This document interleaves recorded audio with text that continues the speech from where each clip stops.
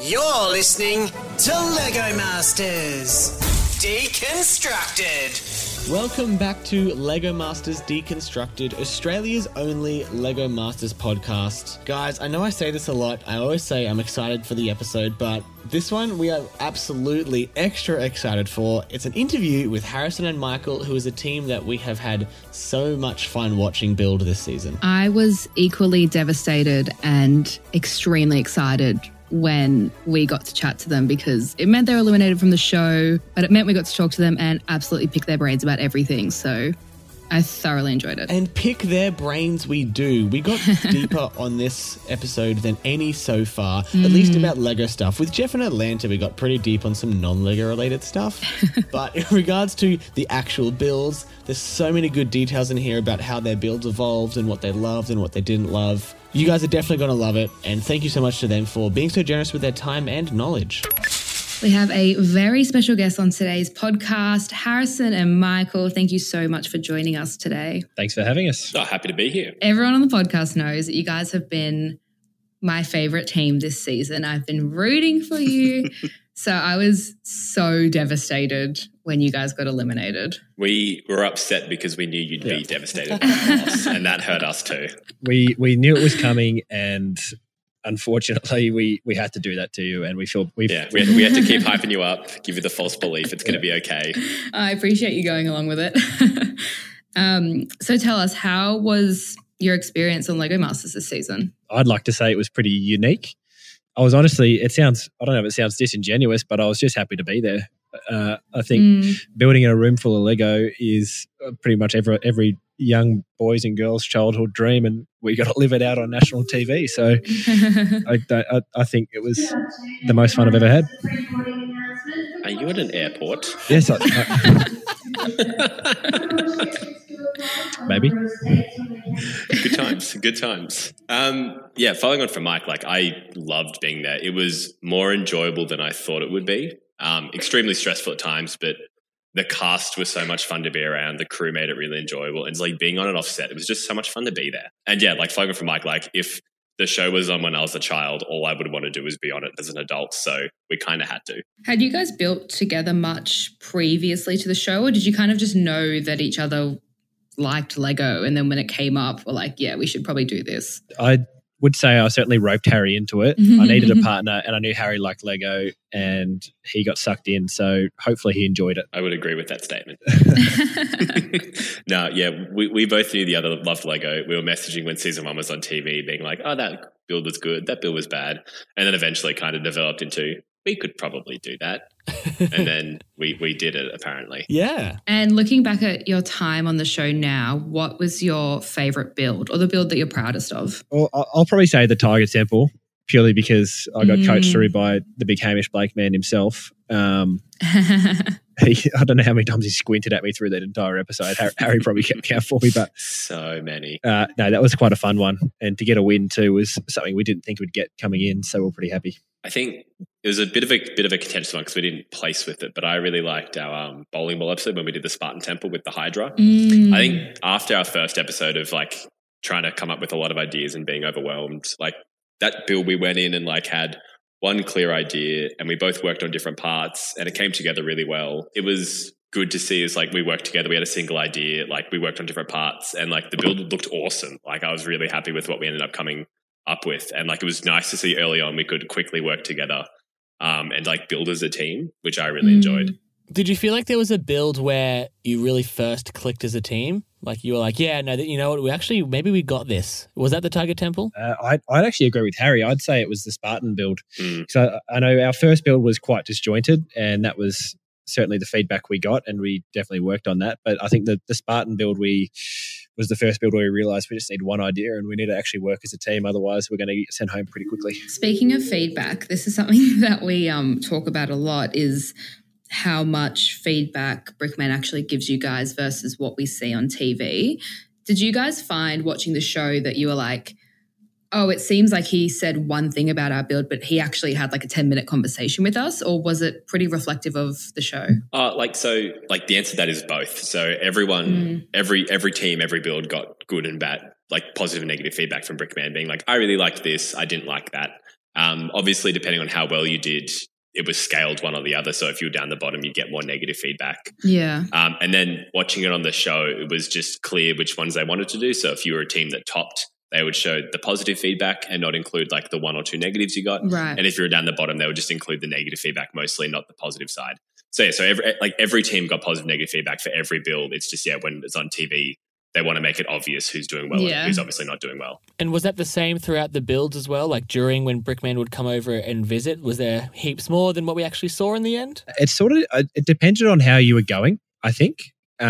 So what you see is a lot of the time. So for a team like say Scotty and Owen, who Brickman seems to be giving, putting a lot of pressure on. I think he really does that for the teams he thinks can push themselves and can achieve more. Yeah, I think it depended. There are a lot of episodes where like, if a team was like struggling a lot, they'd come over and be like, you need to do this or help with that. Whereas if it looked like you're in cruise control doing really well, they may not come over as much because they know you can take care of it. Yeah, right. Or he could do what he did to us in the Santa build and give us 10 minutes to build an umbrella. Yeah.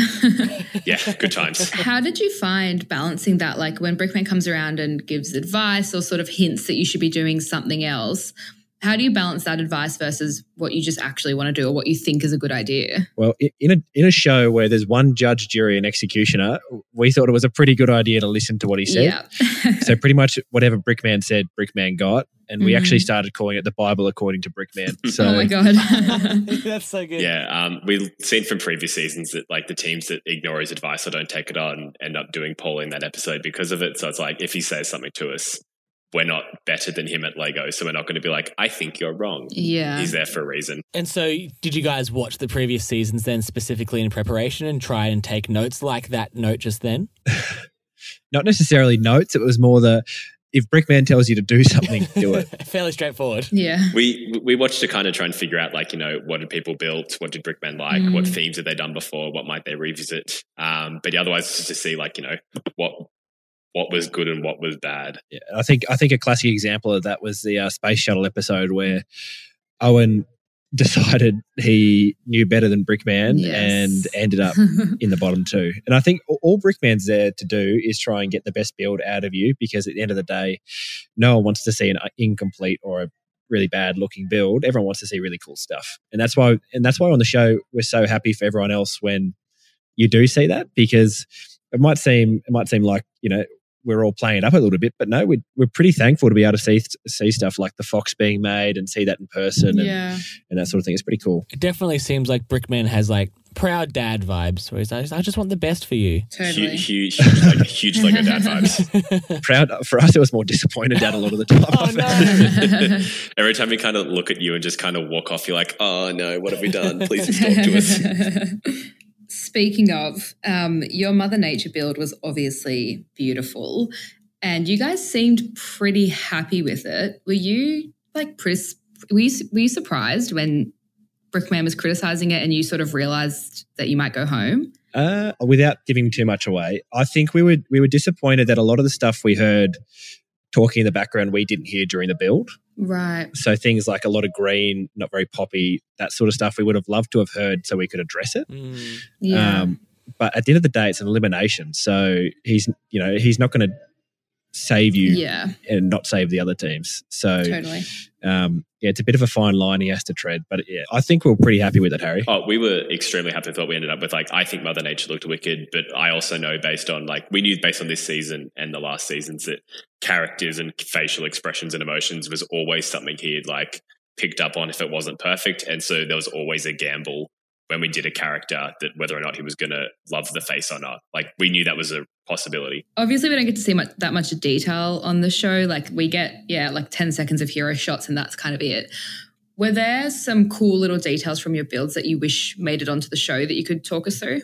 Like so many for us and so many for other teams. Like even like our first one, our theme park, like if you look at it from above, it was just like a theme park going on. But if you looked around like the minifig stories, like the haunted house was actually haunted and people were having this like a terrifying time. Oh, that's so cool. There's a repairman trying to fix the broken Ferris wheel that was going too quickly. That's funny. Yeah. And even on like our Mother Nature build, like on the nature side, we have people like recreating Adam and Eve with like a snake and a golden apple and people dancing with like little, leaves covering themselves up. But like I think every build where people had a lot of minifig stories it was just super hard to see them all in the show. And it was annoying because like they were some of the best parts of a lot of people's builds. We would have loved for everyone else to see them. Yeah.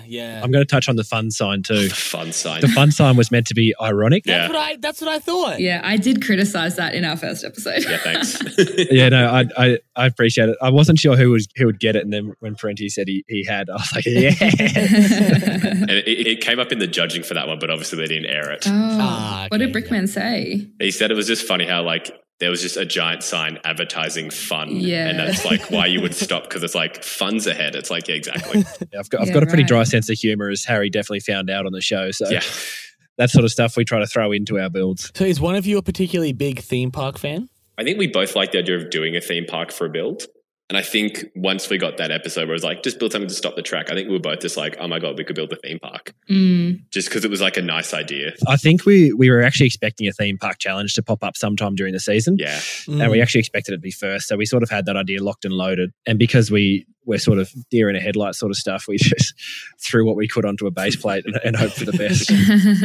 So did you go into the season with anything in the back of your head like, yes, I know we're going to build this at some point, we just have to wait for it to suit? Or was it really just like winging it every episode? Mostly winging, if I'm being honest. I'd say there was one build that we had locked and loaded, and that was Mother Nature. Yeah, okay. We kind of guessed there'd be a couple of things. Like Mike guessed there might be a car racing, whether it was like a drag race or like a gravity street racer kind of idea. So we kind of thought that would be there. We knew there'd be a theme build. Some people said Marvel. Some people said like Harry Potter. We're taking wild guesses, but no one was confident it was going to be one or the other. But like a lot of the stuff, like the snow globe challenge and stuff, it's like, how do you prepare for that without knowing exactly that there's going to be a snow globe episode? Yeah. Well, let's talk about the snow globe then. We've had a bit of a chat with some of the other teams about how much snow there ended up being. Was that something that took you guys by surprise as well? It took all of us by surprise. Yeah, big time. We were actually pretty lucky that Brickman said build the umbrella, because it actually helped block Santa from getting completely covered. Yeah, we just didn't expect. No one expected it to be 3 inches of snow falling into a 10-inch high snow globe. And I think in everyone's feedback, I think except for maybe Amy and Darway because they use the snow really well, everyone's feedback from Brickman was, you didn't compensate for there being that much snow in your build. Like we all got the same feedback. But it was certainly a learning experience, because I think there was a few other challenges where we didn't expect stuff to be as it was. And so it certainly made you try and anticipate what was going to happen a little bit better. Well, I guess with the Spartan temple that you built for the explosion challenge, like you couldn't account for the bowling ball. Like it must have been really difficult to try and build something that would look good no matter what. No, we're all panicking so much. Like so inside the temple, and looking back now, I wish we had done it a little bit differently. There was a scaffold holding up the Hydra, and the scaffold was chockers full of, I think, red or green pieces. But underneath there was a big sort of wide arm, I guess you'd call it. So just in case it didn't hit flush on, at least we know the Hydra would still fall, which it did. But unfortunately, it just didn't hit bang in the middle. Yeah, I think when we were starting the build, I think we all just misconceived how much a bowling ball would hit. Like we're all just like, am I building this too strong? Is it going to just bounce off my build? And in hindsight, it demolished literally everything in front of it. So if we could do that again, we would be able to pack it so much more full of stuff and make the explosion bigger, because we know it was going to just sail right through it. Have you had that same thought with any other builds? Like you look back and you're like, oh, I wish we added this or took away this. Yeah, Harry knows which one keeps me up at night, and that's the fisherman build on the pier. Oh. We were actually pretty happy with it at the time. And again, the point of the pier being so tall was because it had to reach the height, but it was also to add to the sort of funny side of it, like, the impossibly big pier. Yeah, that's what I thought. Looking back, I actually messaged Brickman and said, Brickman, I know how I could have fixed it. And what we could have done is actually done the water level halfway up it. Yeah. And so you have an underwater scene, you have a mid scene, and you have a top scene. Oh, yeah. That would have been sick. But that was actually filmed all in one day, that challenge. Oh, wow. Yeah. So that's why it seemed everyone was really stressed, because we were just super pushed for time. Yeah. Yeah, and we were pretty exhausted by the end of it too. And so it's pretty hard when you're going helter-skelter for 8 hours, and hard to step back and think, oh, how could this be improved? Yeah. Were there any builds that when you saw them in the episode on TV, you're like, oh, the way it looks on camera is so different to what it looked like to us when we were building it, and I would have built it so much differently now that I know how it looks on camera. Was that a weird thing to kind of just you know what I'm trying to say? I think the one build I think Harry and I were both surprised with about how much better it looked on camera than we thought it would was the Wakanda build. Yeah. Oh. Yeah, so we actually scrapped our build about 3 hours into it. So we only really had 7 hours worth of building. Oh, wow. And so we were really pushed for time, and that's probably it shows in the end because we wish we could have done a bit of something bigger at the back of it. But we were sort of, I think we were both impressed with how well we could sort of push ourselves in terms of time. Yeah, I think because we were so stressed about the build when we finished, we kind of looked at it being like, ugh, we're done. Like, we had 7 hours, here it is. Yeah. And then you look at it on TV and you're like, you know what, that actually looked pretty good. So what happened in those first 3 hours? Could you just not settle on an idea? We had an idea, so it was going to be something similar. So we had the big Thanos landing kind of shockwave, but then we wanted it to be kind of like a bit more of the Infinity War vibe where there's a battle taking place down, so it's a bigger scene. Oh. Yeah. And Brickman came around being like, think about it like a movie. Would that really all be in one shot? And we were like, no, that's a big scene. And so we focused on that impact, which meant we had to kind of get rid of the rest of the build. Oh, that's really interesting. It's something that we see in episodes. Sometimes a team scraps their build, most famously Scotty and Owen. But how often does it happen then that we don't see in the final TV episode? Probably not all that. Like, in terms of actually scrapping a build, that doesn't really happen that often. Yeah. That was probably the only time we did it. But in terms of like a directional change in terms of what you're doing, quite often you won't see that. Like I'm trying to give a good example. The Space Dogs was a good example of that, where we pivoted to dogs in mechs after we wanted to like blow a dog up, essentially, not blow it up. But we wanted to size-wise. We want an enlargement ray kind of gimmick. Yeah. Okay. Oh, cool. That's cool. But it was suggested to us that Henry and Kay did something similar in season 1, and so we'd be compared against them, and we're not going to probably compete against season 1's winners in a build that's an elimination. So we decided to go dogs and mechs. But like pretty much, I'd say almost every episode there was someone who went through like a directional change that may not have been aired. Yeah, right. Sure. Yep. That's super interesting that they brought up Henry and Cade's build. Was that a thing on the show, like trying not to build from what they did in previous seasons because they think Brickman will compare it? Is that what that is?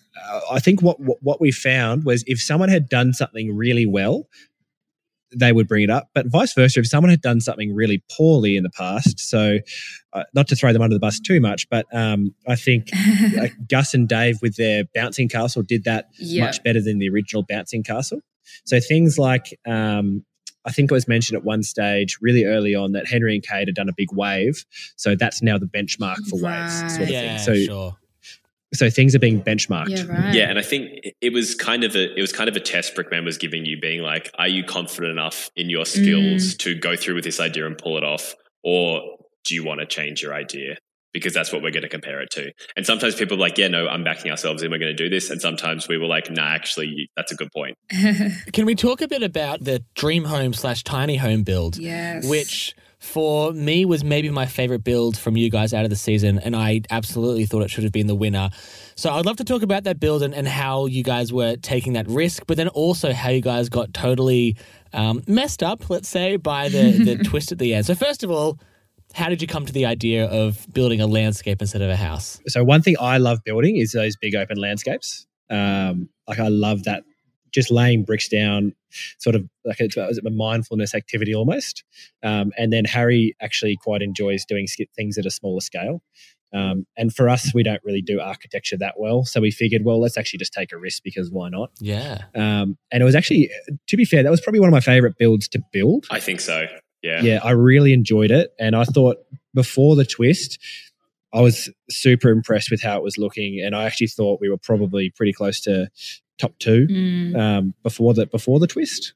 But yeah, I'll let Harry talk about the building stuff because he did a really good job on the house. Oh, thanks. Yeah, look, I agree with Mike. That was one of our favorite ones to build. Like we were laying landscapes like crazy for hours, like just putting down bricks and plates and making this awesome landscape. I'd started building a house, like an actual minifig scale house at the start when we'd settled on like a ranch kind of Western vibe. And I started building it, and Mike and I kind of just looked at each other and we're like, this isn't us. Like we're not building the house type. Like this isn't going to work. We're probably going to lose if we try and build a full scale house. Yeah, yeah. And then it was a bit of advice from Brickman. They didn't air it, but it was a bit of advice from Brickman. Brickman was like, well, the house could be like, and he put down like a single 2x4. He's like, the house could be that big if you do it right. And I was like, yes, we can do micro scale. Mm. So I went and built the house later on because we're going to get the landscape out of the way. Mm. And yeah, it was looking really good. Like I was thinking like if we'd done something like that, we could just take that build and like submit it in an exhibition and just be done with Totally. it. That'd be nice. Yeah. And then, the twist, I think the twist threw us because we knew we had a good idea, I think, with the development because it was a really nice nightmare 2-hour dream. But then, we had 3 hours to make sure everything was perfectly to scale. Whereas before we'd had like 12 or something to get everything right for one building. So we had 3 to get, like it ended up just being like not enough time and we ended up rushing some things. Of course. I think we had a conversation around, do we want to make a statement? Because I think we could have easily just gone, okay, well, let's just put a highway on it going through the mountain and that'll be a good enough twist and that'll get us through. But I think we did want to make a statement, around, I guess even like around that urbanization stuff and how, that you're sort of losing that connection to nature because both Harry and I, love a good hike. We love being outdoors, love that sort of thing. So that certainly, I hope that came through a little bit in terms of that build, but also the Mother Nature build as well. Yeah, no, for sure. That's a really good point, actually. I hadn't even realized the two were connected, but you're totally right. They are. I was also curious why you chose like a Monument Valley Western style thing as opposed to maybe like a big forest or a coastal landscape. I love the choice, but was there anything in particular that drew you to that? Yeah, for me, this is Harry knows. So before COVID hit, I really wanted to go travel to like the Rainbow Valley in Utah. Yeah. So I love that landscape where it's just all these oranges and yellows and big sweeping plains and things like that. And so for me, it was more the color scheme and the fact that I really actually wanted to go to that place. Yeah, and it was such once we started building it, the colors came out so nice. Like it meant we had the river running down, which was such a beautiful color contrast to do. And once we started laying bricks and getting like whatever the monoliths in the background are called, I know we looked it up, Mike. There's a formal name I can't remember, but once we started building that, it was just so much fun to do. I'm getting emotional thinking about it. What a great build! I really love that build. My thumbs was like absolutely bleeding after laying all those plates though. Is that a thing? Like, do you come home with your hands like every day on set? Ripped open? Yeah, your thumbs are completely, like you try and use your phone at night, your thumb's completely sensitive from it and like your fingers are all cut. So many bandages and band-aids got thrown around on set because everyone's just cutting themselves. Oh, wild. Yeah. Okay, I cannot go on the show. I can't deal with that. Also because we're terrible at building. That's the other problem. That too. No, we can teach you. That's fine. Okay, well, we're back on board. You'd be surprised what you pick up. We'll have some training sessions. And then so if the twist had been done differently, so let's say they'd given you the full time to finish the build as is and then come back with the twist and given you like 6 hours or whatever, do you think there's a version of your build that could have taken out the top place? Or do you think because of the direction you went in, the twist was just like really geared to be more difficult for you than it was for the other teams? I actually think we were probably a fair chance to win it had we had the time to really. So with the microscale building, it's quite difficult, and this is certainly I don't really do it, and I found this out the hard way. It's really hard you sort of have to tinker with it quite a lot. Okay. Yeah. So you really have to refine what you're doing. And so I think if we did have that extra time, I actually think for sure it would have been a pretty cool piece too. Yeah. Yeah, I think it was one of those ones where with 3 hours to go, you've now got less time to do everything. You haven't had time to think about it over a break or something like that. And it's like, okay, what can we do? And again, like microscale is, I think doing a build where we played with scale, it was geared up to be easy to pick apart. Like you can pick up things in scale that are wrong. Yeah. And so it was going to be really easy to find negatives with our build if we hadn't done it perfectly. Like any small issue is magnified. Exactly. You guys, for the floating brick balloon thing build, whatever they called that, you built something which might have been the first time that a contestant roasted themselves in a build on LEGO Masters. How did you feel about that? It was, I will be honest, it was an evolving idea. We initially built the male character, and when we went to test him, because we wanted like a male character, maybe like a briefcase doing like a real up vibe. When we went to weigh him on the balloon, he just flew to the roof. And so we knew that one character was going to be way too light. And so we were like, we'll do 2 characters then, because that should hopefully balance it out. I like to think it's art imitates life. Thanks, Mike. And then once Mike mentioned it once, everyone jumped on board and it became a thing, and then that's how the story got developed. I think it's a strong story though. Like it's obviously very vulnerable by you, and you're making all the sacrifice. But I think it pays off. It was good, and I think one of the things Brickman really liked how we used the balloon as part of our story. Like they're actually floating away as part of the story. Yeah. That was smart. Yeah, it was really hard to do though. I think Mike worked really hard on it. So the wire and the brick was hanging from the balloon was super hard to work with. So we ended up having to like wire the plate through the female character's head and stuff, so the whole thing was connected to the. Yeah, it took a long time for Mike to get it right. I've never had a sense of accomplishment like I did with that. Yeah, the wire went straight through the middle of, and that's why, because she was ended up being quite boxy, and that's why that was the case, because the wire came down to a Technic piece. So it was that sort of dictated the shape she had to be. But how happy was I with that, Harry? I was so happy. Like once we got it floating, thank God. And it made it all okay that your love life was completely on display on national television. It's okay. You'll win some, you lose some. Let's jump to quickly talking about the tank that you guys, well, I guess the racing build overall, which at one point was a tank. Yeah. Zoe and I had a chat when we were talking about that podcast about whether or not tanks can be fast.